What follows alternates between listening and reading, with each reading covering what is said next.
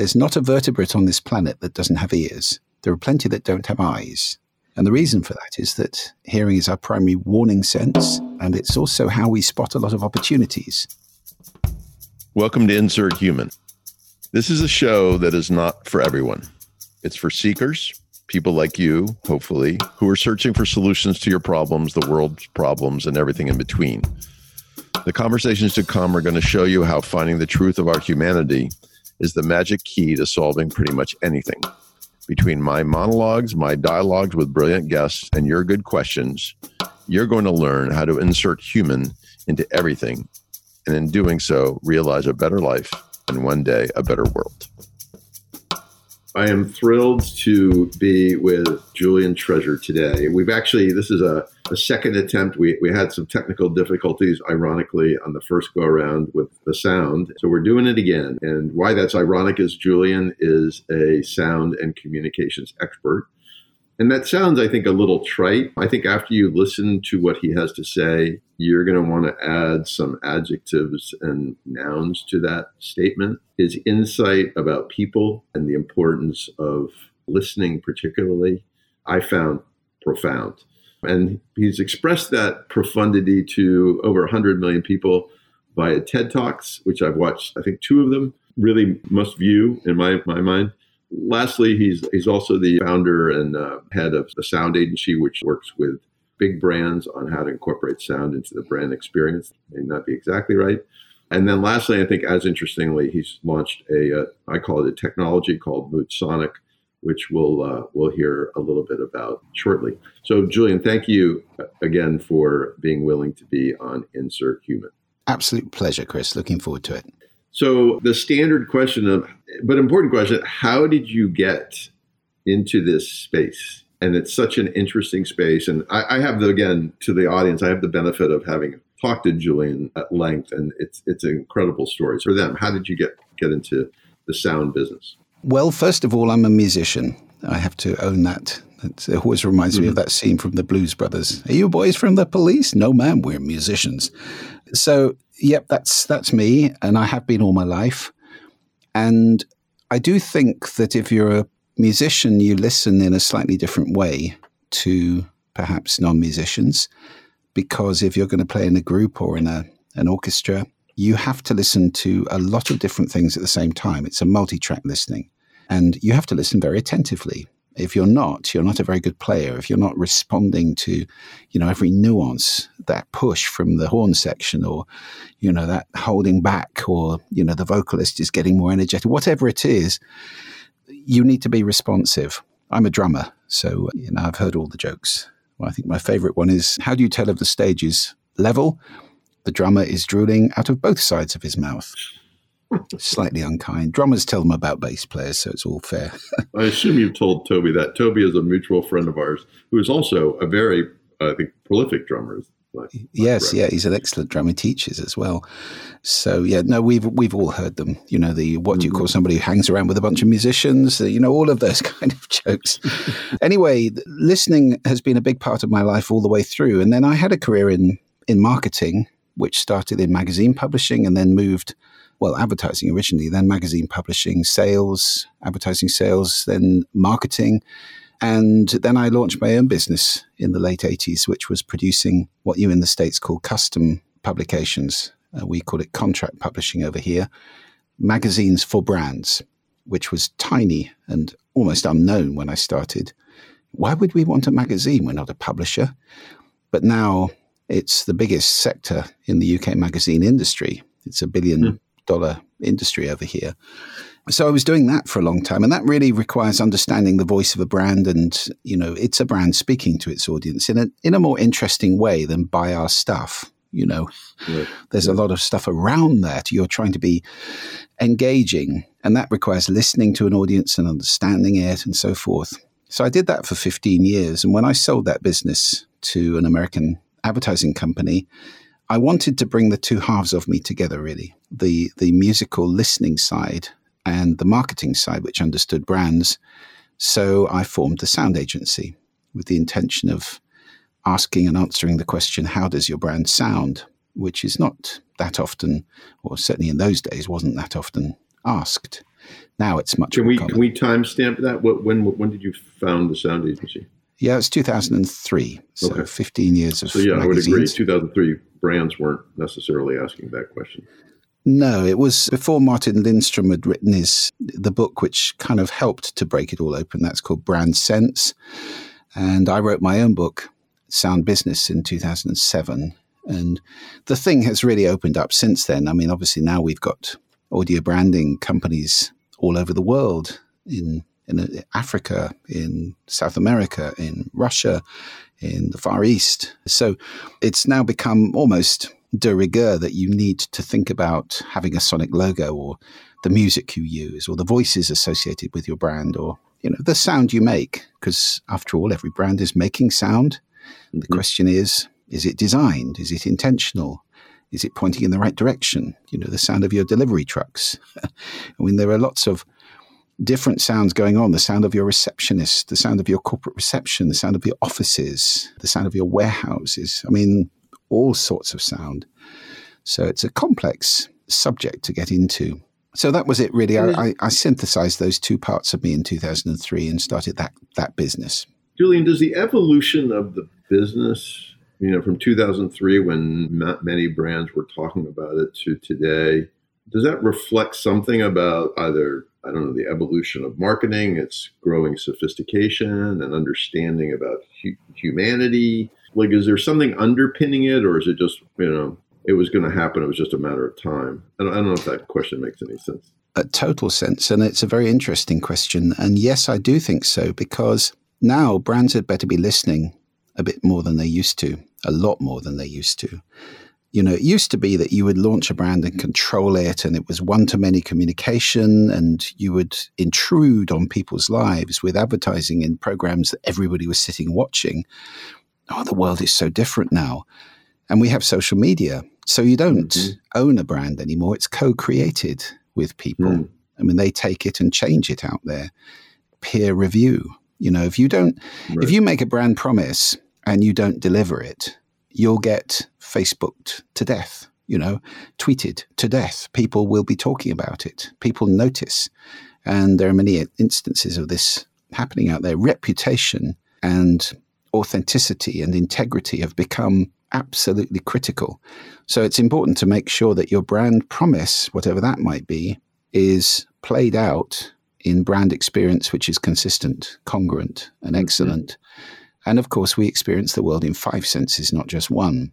Right. So that brand experience had better be right in every sense. Right. It's no good having a wonderful visual product. I mean, there are great little examples of this. There was a piece of research done some time ago in Denmark. I think they did it with hairdryers, where they had a range of hairdryers and asked people to select which one they would most likely buy, prices on them, how they look. There was a ranking, and then they turned them on, and the ranking turned upside down, because the one people thought looked great was so noisy and awful that it became bottom of the rankings.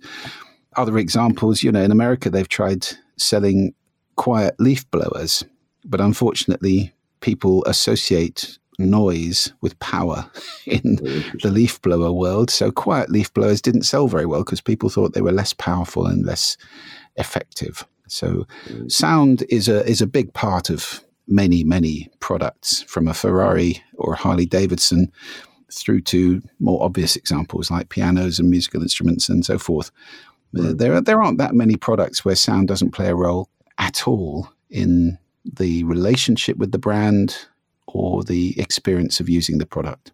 I want to underscore something that you said a couple minutes ago about like when I first heard about the sound agency, I immediately locked into the sounds that a brand emits, like you the examples you shared, either the brand or the product or the service or whatever.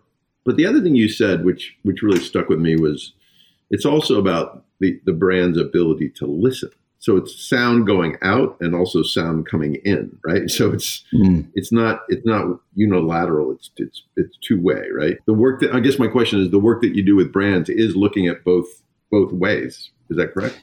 Yes, it is. And of course, it all moved into the work I do with individual people, because what occurred to me is that the sound that organizations make is actually down to a bunch of people, and those people having a certain relationship with sound. In most cases, that is not a very good one. We don't listen very much. We're surrounded by noise. We are numb, really, a lot of the time to sound. So we're not that conscious of the sound we're making either. And unfortunately, if you put a bunch of people who don't listen very well into an organization, amazingly, what you get is an organization that doesn't listen very well. And there was a piece of research done a few years ago called the Organizational Listening Project, which is fascinating. And it found that, and this is self-reported, so probably exaggerated, it found that across a range of organizational sizes, from SMEs up to very major, the average amount of time, energy, effort, budget, focus that they were putting into listening was 20%, and speaking or outbound communication, 80%. And that really doesn't surprise you a lot when you think about what comes to mind when you say corporate communication. That's outbound, it's PR, it's advertising, it's marketing, communication of all kinds. You don't think about listening. Right. Organizations are terrible at listening. I mean, that was the basic finding of that piece of research, is abject listening. And that is needing to change now. I mean, not only do you have, maybe people listening to Twitter and Facebook and trying to catch the public vibe about your organization or complaints or things like that. And that's a fairly obvious one. But also listening in a more general sense for opportunity, listening to your employees, listening to competitors, listening to everything that's going on. I mean, I always think of the analogy of a squirrel. There's not a vertebrate on this planet that doesn't have ears. There are plenty that don't have eyes. And the reason for that is that hearing is our primary warning sense, and it's also how we spot a lot of opportunities. So your little squirrel is there listening all the time for danger and for food or a mate or whatever it might be that he or she is particularly interested in. So listening, being sensitive, is so much more important now than it ever was in the world of shouty branding that we grew up in the 60s, 70s, 80s. And that's not just at a brand level. That's at I don't want to put words in your mouth, but that's at a human level, right? Because I think that 80-20 probably applies to our personal lives as well. I'm thinking about my relationship with my wife. Well, I'm sure not. But I can prove it to you in general, because if you look at the viewing figures, I've got 5 TED Talks, and the third one was about listening, and the 5th one was about speaking. And the one about speaking has got 5 times as many views as the one about listening. Wow. Which kind of chimes with that organizational listening project research. So I would tend to think that's a reasonable rule of thumb. And poor old, Epictetus, the famous Stoic philosopher, we have 2 ears and 1 mouth that we may listen twice as much as we speak. Not so much these days. We're much more into personal broadcasting, tapping away on Twitter. I'm on a train. Who cares? But we have this fantasy that there are thousands of people out there hanging on our every word. Well, right. might be true of your Donald Trump or somebody who's got millions of followers. But for you and me, Chris, I'm afraid the answer is not really. Right. It's a fantasy. And this is all kind of ego driven, because I was going to say, is the bias of all this ego, is that why the speaking versus listening, weighting is what it is? Well, that's the natural, that's the inner force which is driving it, I think. Yes, the ego, which needs to be stroked and, easily takes offense and wants to be loved and respected and responded to and so forth, and amplified enormously by the rise of social media, which has made, how many likes did you get? How many retweets did you get? I mean, these metrics now they're the metrics of social approval, aren't they? And it's now become a huge part of people's self-esteem that they are esteemed in that way, albeit a very shallow way, by the other people on social media. So I think we've invented a monster here, which is amplifying perhaps the less interesting, admirable aspects of humanity, and not doing a tremendous amount to amplify the better part of us. It's funny, I think I mentioned to you when we first talked that I'm writing a book titled Technology is Dead, which is an examination of the unintended consequences of technological innovation. Some positive, some not so many, not so positive, and then what we can do about it to try to mitigate the fallout. I was writing about that with social media. One of the biggest consequences of it is it basically takes the governor off of distribution. That prior to it, the ability to distribute one's point of view was not easy, and if it was also oftentimes expensive. And so because the distribution modes were limited, it forced a focus on integrity of the message, the quality of the message, of the fact base of the message.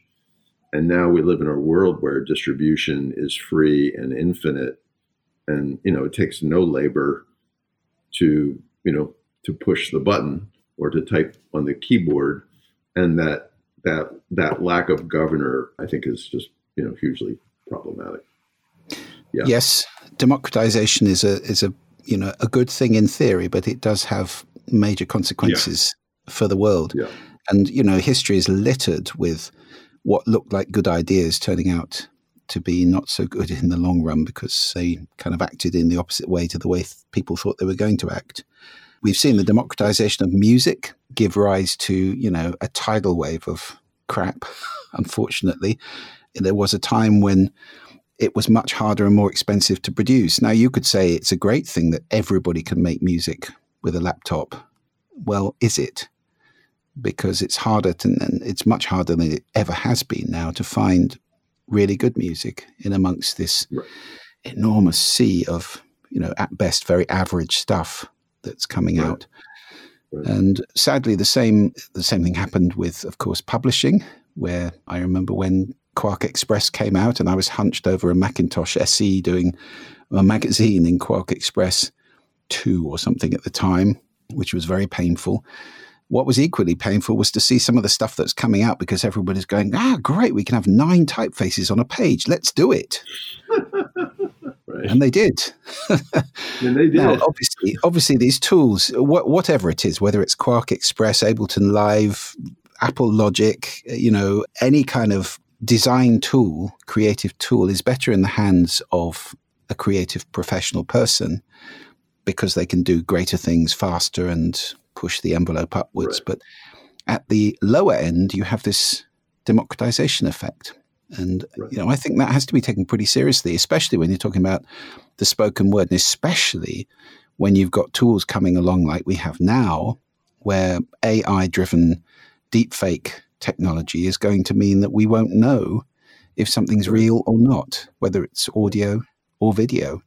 And that has huge consequences for democracy and for people's behavior. Because, if you think about it, the other consequence, if you can't tell if something's true or not, is total deniability at all times.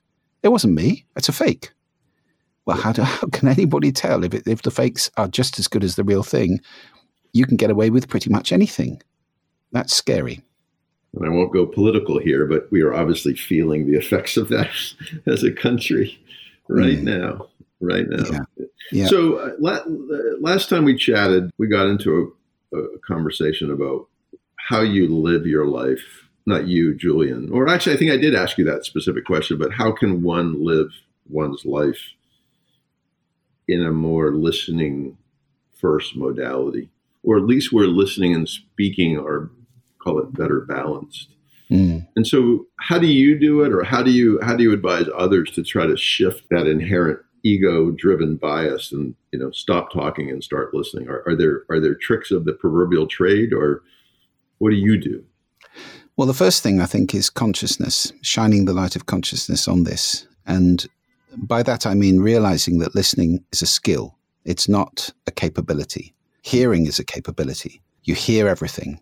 It's your primary warning sense, very important. You can hear behind you. I don't know about you, but I'm not very good at seeing what's behind me. So hearing goes very deep, very fast to the precortical brain and ultimately makes its way towards your cortex, where you do 2 really important things. And this is listening. You select certain things to pay attention to out of all the things you can hear, and then you make them mean something.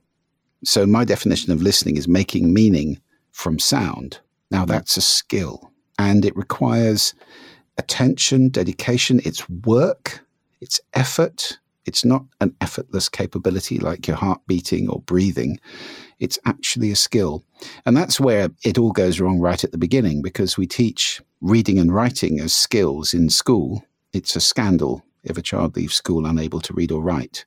And yet, speaking and listening, we kind of expect children just to pick those things up as they go along.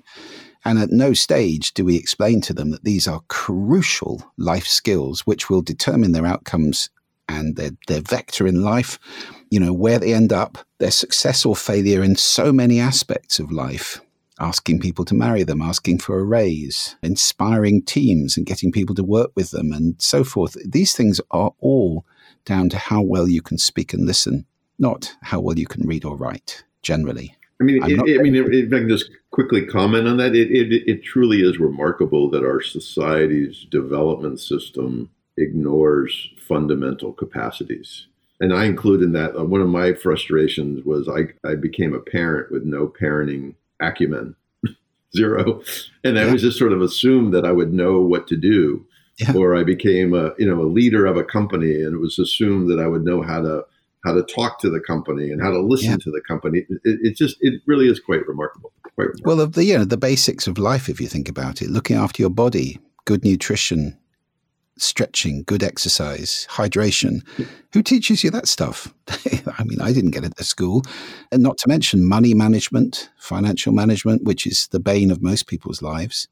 So you're absolutely right. I think fundamental life skills are sadly ignored.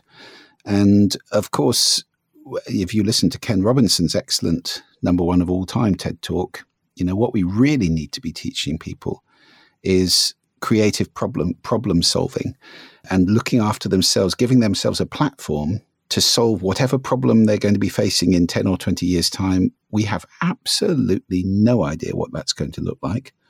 So teaching, the basic skills is less important perhaps than it ever has been. And, I focus on sound. So that's my big clarion call, that we need to start teaching children how to listen in school. It's a very, very important skill. So that's where it starts to go wrong, really, that we're not conscious that this is a skill in the first place. Right. And as soon as now, everybody listening to this, you are conscious, because I just told you. So there's no excuse anymore. It's a skill, ladies and gentlemen. It's something that you can master, practice, work on, get better at. And the rewards of being a great listener are enormous. Enormous. Hemingway said, "I like to listen. Most people never listen. I have learned a great deal from listening." And he's right. It's a big advantage in life to be a good listener. You learn things. You understand people better. You can sell better. You can persuade, inspire.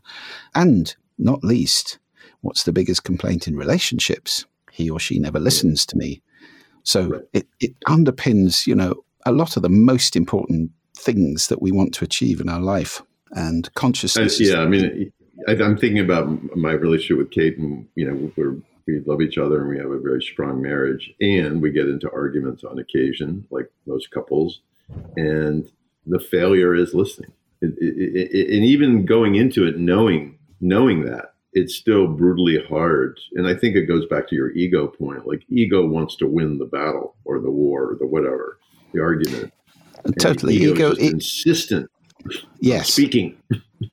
Yes, indeed. And ego is behind, I think, both of the two human habits, which I talk a lot about, which undermine our ability to communicate, to listen and to speak, which are looking good, first of all. So we all like to look good, of course we do, but if it becomes a driving force, if it's really what's inspiring the communication, then you get people that go on stage, it's all about me. Come on, love me, respect me, that kind of thing. People can see that, people can feel it. And that kind of performance is shallow and ineffective ultimately. And it gives rise in personal communication to some unfortunate things like, competitive speaking. If you know people who do that, I might say, "Oh, I'm going to Greece on holiday this year." And the other person would say, "Oh, yeah, I've been to Greece 6 times. Oh, that's my little bit of joy squashed there. You know, somebody who's always got to be bigger, better, best, and so forth. The other one, of course, which the one thing we like more than looking good as human beings is being right. And that is a national and global epidemic now. We are getting very, very attached to being right. And the easiest way to be right, of course, is to make somebody else wrong. So that's where blaming, judging, and demonizing and caricaturing and polarizing, all that comes from this attachment to being right. And I think Barack Obama said, I like to listen to people, especially when I disagree with them. Well, that's rare now, isn't it? Because we don't. We go onto the internet, we find, there you are. I knew I was right. 10,000 people agree with me. So I'm now in a silo of 10,001 people who think this thing and are convinced that they're right. And ultimately, that's a slippery slope. And at the end of that slippery slope is the sort of ISIS way of being, which is if you disagree with me, I will kill you. And that's a dangerous world to be in. And unfortunately, we're sliding down that slope, you know, as we speak. Yeah. We've just seen it in the US elections. We've seen it in my country, in the Brexit referendum, which was terrible. I mean, full of lies and personal attacks and so forth. So again, I think listening has to be the antidote to these things, because democracy relies on civil disagreement. You know, I have to live, I may not agree with you, Chris, but if there are more of you than me, I have to live according to your rules and respect you. And the way to get around that is conscious listening, which always creates understanding, because I can ask myself, okay, I don't agree with you. Why do you believe that? And I can at least have compassion and seek to understand, curiosity and compassion, as opposed to dismissal and hostility and, you know, enmity. There's also, I think, an element in here, at least in the United States, where it almost sounds or feels like, or sounds maybe more appropriate, that whoever yells loudest should win.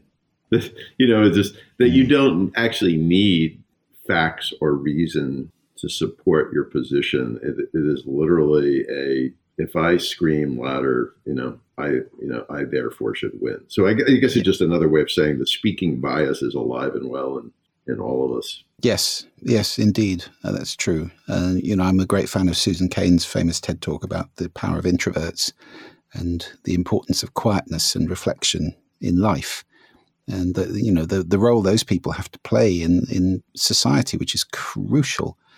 And if we all get seduced by this bombastic, machismo of, as you say, shouting louder and saying it more often, just over and over again until everybody thinks it's true, well, that's a sad place to be, I think. Yeah. The quietude idea. It's funny. I actually gave a talk this morning for a friend of mine, her company here in Boston, and she asked me to talk to her team. It's a small company, about 20 people, and I could talk about whatever I want to talk about. And I decided I wanted to talk about the meaning, the potential of meaning in a moment, which is this idea that time is made up of minutes, but minutes can be translated by us or transformed by us into moments. And that's a choice. And and to your point about listening, it's a skill to be, you can develop this. It's a muscle. You can get stronger at it. And this idea of being quiet is a choice, right? Yeah. It's something that I think what's maybe interesting about that is a lot of people are maybe afraid of that choice. And I've seen this with people that I've worked with, that quiet is scary. That we live in a world where we think more noise is better, that more demand, more transactions allow us to avoid the quiet of our own thoughts. I agree with this very much. And I think, one of the exercises I talk about in my TED Talk about listening, which I really believe in, is developing a better relationship with silence, which I love that. I love that. Yeah. So the easy way to do that is to try and get a few minutes of silence a few times a day if you can. I mean, even once a day is good, because silence is your baseline. I mean, the world-famous percussionist Dame Evelyn Glennie, who I had the pleasure of interviewing a few years ago, says silence is a sound. And I agree with that. And there are different qualities of silence, the silence of the high mountains on a still day, the silence of a deep cave, the silence of a huge church, which is empty. There are lots of different silences that one can explore. But if silence is a friend, it's got many good effects. First of all, it recalibrates your ears because it's the baseline. And it's the silence in between the words that makes the words make sense, or in between the notes. Otherwise, it's just a constant blah, Right. So silence is kind of formative in that way. It's like the kind of dark matter of communication. Mm-hmm. And also, if you're a friend of silence and you're comfortable with silence, it means you don't blather. You don't come on stage and blab. It's the biggest thing I've seen, the biggest mistake I see people make when they come on stage, especially if they're nervous, is to start speaking really quickly with lots and lots of filler words, and fill, because they think, maybe they've only got 5 minutes. Maybe they're just really nervous. They think they've got to fill every second with sound. Right. And without the valleys, you have no mountains. Without the pauses, the words just become, a constant stream, and people switch off. They tune out. So it's a very powerful thing. I do this on stage, when I'm talking to people, and I just stop. Now, I won't do it for a long time here because that's dead air if you're audio only. Yeah. Radio get very sensitive about dead air because people think something's gone wrong and tune out. But on stage, they can see I'm still standing there. I'm looking perfectly comfortable. And I can stand there for 20 seconds, 30 seconds, a long time. Yeah. And everybody just looks perfectly happy. It's funny because I actually just realized I did something recently that is very aligned with that advice or perspective. So I've been doing more of these digital talks, which are a challenge. I mean, they're very different than the on stage version. I'm just very worried that people who are watching me do which is basically staring into my laptop, are really listening and really engaging. And so the last 2 talks I've given, I've stopped 3 times during my presentation and posited a question, not a big question, a little question, and just allowed the audience to sit with it for 30 seconds. I don't say a word, and I just realized that's what I was trying to get to is a moment of contemplation that might actually increase the resonance of what it is I'm trying to say. But very much versus so. filling all the airspace with blah blah, The enemy of comprehension, if you're public speaking, well, or one-to-one actually, to be honest, the enemy of comprehension is similarity. So repeating cadences, or a constant pace, or lack of prosody or prosody, which I talk about a lot. So if you're doing something that's the same for a long time, people detune. And where you can break it up is with pauses, is with volume, or you can get very, very quiet. Varying like that is what gets people to stay attentive because it's dynamic. There's something unexpected happening. They can't predict. The moment, it's like listening to a hum or a buzz, we tune it out and we become actually unconscious of the sound at all, although it's still there. And there's a little bit of your brain doing the work to remove it. So it's a variation, variability, variety. Whoever flexes on that word, that's your friend when you're speaking and you want to keep people's attention.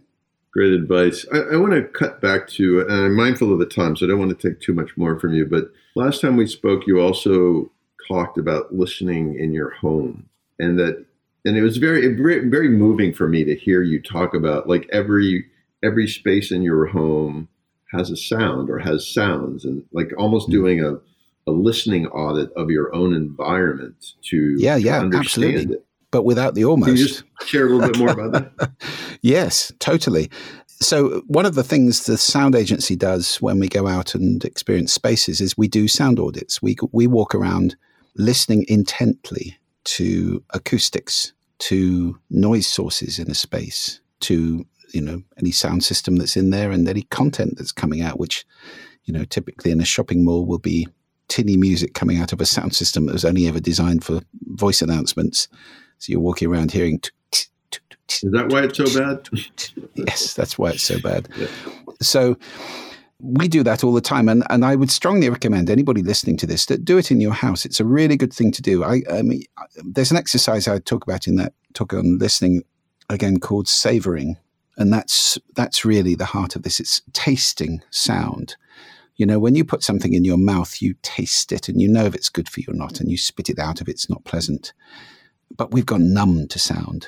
You know, you were talking, Chris, earlier about noise. Noise has numbed us. And so the way to do this is go into each room in your house, close your eyes, and just spend, 30 seconds standing there and listening, and ask yourself, is the sound in this room conducive to supporting, enhancing what I want to do in this room, which might be sleeping if it's your bedroom, it might be working if it's your study, it might be, being creative, it might be cooking in the kitchen, whatever it is.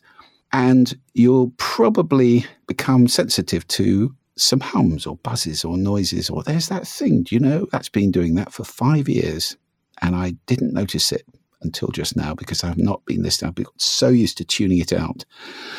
It's a very good exercise to do, and you can start to think about what sound could I introduce into this room? And that's what we do with Mood Sonic in offices. Biophilic sound, the sound of nature, very health-giving, very good for you. We can put that in any room. It doesn't take much to put some small loudspeakers in and have some nature sound, which you can stream, and you can find very, very high quality recordings of nature sound, or music, or whatever. You might like the sound of jet aircraft. I don't know, whatever turns you on, but whatever it is, let's think about designing with our ears in these spaces so that we're supporting each activity and really making our homes into something lovely. I'm sitting here, so I'm sitting at my desk. You've seen it because we've been on video together. You've seen I'm sitting at my desk in our living room in Boston, and I'm very mindful of how my desk looks and how it feels and how my seat is. Right. So my sight is active. My tactile senses are active. The interesting thing is, to your point, like you ignore sound as a variable, and yet I'm realizing that it likely has a physiological impact on our being. I mean, totally. Right. I mean, totally. So if I'm concerned about being productive or being happy or whatever, I've got to embrace this sense. And yes, sound affects you physiologically. It changes your heart rate, your breathing, your hormone secretions, your brain waves. Psychologically, it changes your moods and emotions. Cognitively, it affects how well you can think. Try doing complex work with bebop jazz blaring out, or even classical music, or somebody talking behind you. You have no earlids. It's very difficult to tune these things out. And finally, sound affects your behavior. It changes what you do. So it is really fundamental. And it's important to design with the ears as well as with the eyes. Yeah, I love that. Let me wrap it up with, I just would love to hear 2 minutes on Mood Sonic and the impetus for the idea, and just help the audience understand exactly what you're doing with the technology. Sure. Well, the sound agency started out with classical kind of audio branding stuff, which is sonic logos and music and voice and things like that. But pretty soon we started to specialize in sound in spaces, which was shopping malls for years. I mean, I've been in many shopping malls, many. And we did a lot of things like removing mindless music, the kind of thing I was just talking about, poor quality, badly selected, not very interesting, and just adding to noise. And we developed a technology. It's called Mood Sonic, and it is based on a generative engine. That is a computer-based software system that is algorithmic, probabilistic. So it creates textures of sound in real time. So this isn't recorded. This is played live by a computer, if you like. Wow. So the analogy would be, if you're in a forest, there are birds singing and there's a kind of random distribution. They don't all sing at once and then fall silent for 10 minutes. Well, they could, but that's very unlikely. So that's what our software does. It creates a kind of stochastic distribution of sound, and it can emulate natural soundscapes, biophilic ones particularly. So the sounds of nature, forest sound, or it might be a swamp, or it might be a seashore, or it might be a woodland or a jungle, or pretty much any sound on the planet we can emulate. And we can also create music with it too, or musical ambiences. This is sound that's designed to exist in between silence and music. So it is not designed to be listened to. It's designed to create a lovely ambience. It has the byproduct of also reducing distraction. So it's like a masking system if we choose the right sound. So, for example, running water is very good at masking speech, because speech is understood largely by consonants, and particularly the sibilants, the s and t. And if you mask those, which water does very well, it becomes much harder to understand people. And therefore, that person talking, 5 yards or 10 yards to your right is not so intelligible and doesn't distract you so much from your work. So it does a bit of that. It's primarily designed to improve well-being, because the research is now showing that these sounds are good for us. Birdsong, the sound of running water, the sound of wind, these gentle, beautiful, natural sounds are actually good for us physically.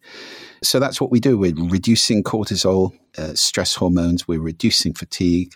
We're creating working environments which are more productive and healthier. And the initial installations, which we've now got in America, in Australia, in India, so it's a global thing, they are fantastic. The responses from these really major corporations are amazing. So we are very excited about it, and I really believe we're going to be able to improve the quality of life of millions and millions of people around the world in the next 2 or 3 years. Well, and firstly, congratulations on the invention and the progress with the business. And I think it just underscores this growing recognition of the importance of environment in sort of a whole person kind of way, and supporting, nurturing, helping people realize a level of contentment or peace, however you want to express it. I think it's great. I want to just conclude with, I was reading your website a while back, and I wrote down this statement, and I'd love for you to just comment as our last part of our chat. Listening is the doorway to understanding. And I just so love that. In every aspect. I mean, right now, particularly in America, like we're not listening. In relationships, it's not listening. And even in corporations, I think there's a disconnect between the capacity of the leadership of many companies to actually listen to employees, to customers. How can we, I know this is the impossible question, but how can we, each of us individually, begin to elevate that construct to yield a better environment for more? Is it as simple as you just got to start trying? Is it back to the sort of choice and muscle and skill thing? Well, yes, I think to a degree that's true. And I'm a great believer in ripples in the pond. I'm thrilled that like 100 million people have seen my TED Talks, because that's 100 million people who, with a bit of luck, are listening better, speaking better, paying more attention to sound around them. And that affects the people around them. If I go home and start listening to my family in a way I haven't before, and I would challenge everybody listening to this, when you stop listening to this, you're probably at home now anyway, go and listen to somebody in your family. There's an exercise in my TED Talk called RASA, which you could carry out, which is to really pay attention, receive, appreciate, make little noises, summarize, use the word so I heard you say this, and then ask questions at the end. Have a look at the TED Talk. I explain it in more detail, but go and listen to somebody. Give them that gift of your 100% attention. And they'll probably say something like, "What are you doing?" Because they're not, why are you being so used weird? To it. Yeah. What are you doing? What's going on? You don't normally do, because we're so used to giving partial attention. I'm listening to you tapping away on a phone. That's not listening. That's partial listening. So try that, everybody. Just go and give that gift. Julian, remind me what receive, appreciate, summarize, ask. So receive is paying attention. Appreciate is, oh, really? Or, body language, which does that. Summarize is the word so. So I heard you say this, or so what we've agreed is this, or so is this what you said? And ask questions at the end. Why, what, which, when, how, where, who, open-ended questions. So that's RASA. It's very powerful. That could be the prescription. On this talk I gave this morning, they asked me the question, how do we solve our societal problems and the division between us? And I had a couple of answers, but I think RASA may be a better model, or at least starting point. So, well, listening is certainly a good access Absolutely crucial. And I adore listening to you. I mean, the first time around was amazing. This time around, also amazing. And I encourage the audience to watch and listen to what Julian has to say. The TED Talks, as I said, I've seen 2. There are 3 more I want to do, 5 in total. Check out his website for sure. Is your book still available? Sound Business still available? That one is, yes. And there's the other book is called How to Be Heard, which is all about communication skills. And if anybody's interested, pop by the website, juliantreasure.com, because I've done a really good thing on there recently, which is to take that number 5 TED Talk of all time, the one about speaking, and dissect it. And I've worked with a speaking coach called Neil Gordon. We've created a 50-minute video where I go through every aspect. We stop the video. What was I doing there? Why did I do that? How did I open it? How did I prepare? What was it like? It's a real... a dissection of your talk. Yeah. Oh, wow. It's a total post-mortem on that talk. Yeah, that's and great. What came out of that is lots and lots of really interesting learnings about the do's and don'ts of public speaking, I suppose. So that's free. I mean, just come by the website, pop your email address in, and we'll send a link to that, and you can watch that 50-minute video.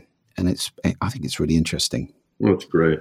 And just lastly, everybody, bookmark Julian Treasure, because there's more to come from him. He's starting a couple of podcasts, one involving the sound agency and another one which is more maybe about him, and just get plugged into what he has to say and listen hard, because it's I think an essential pathway for all of us, for sure.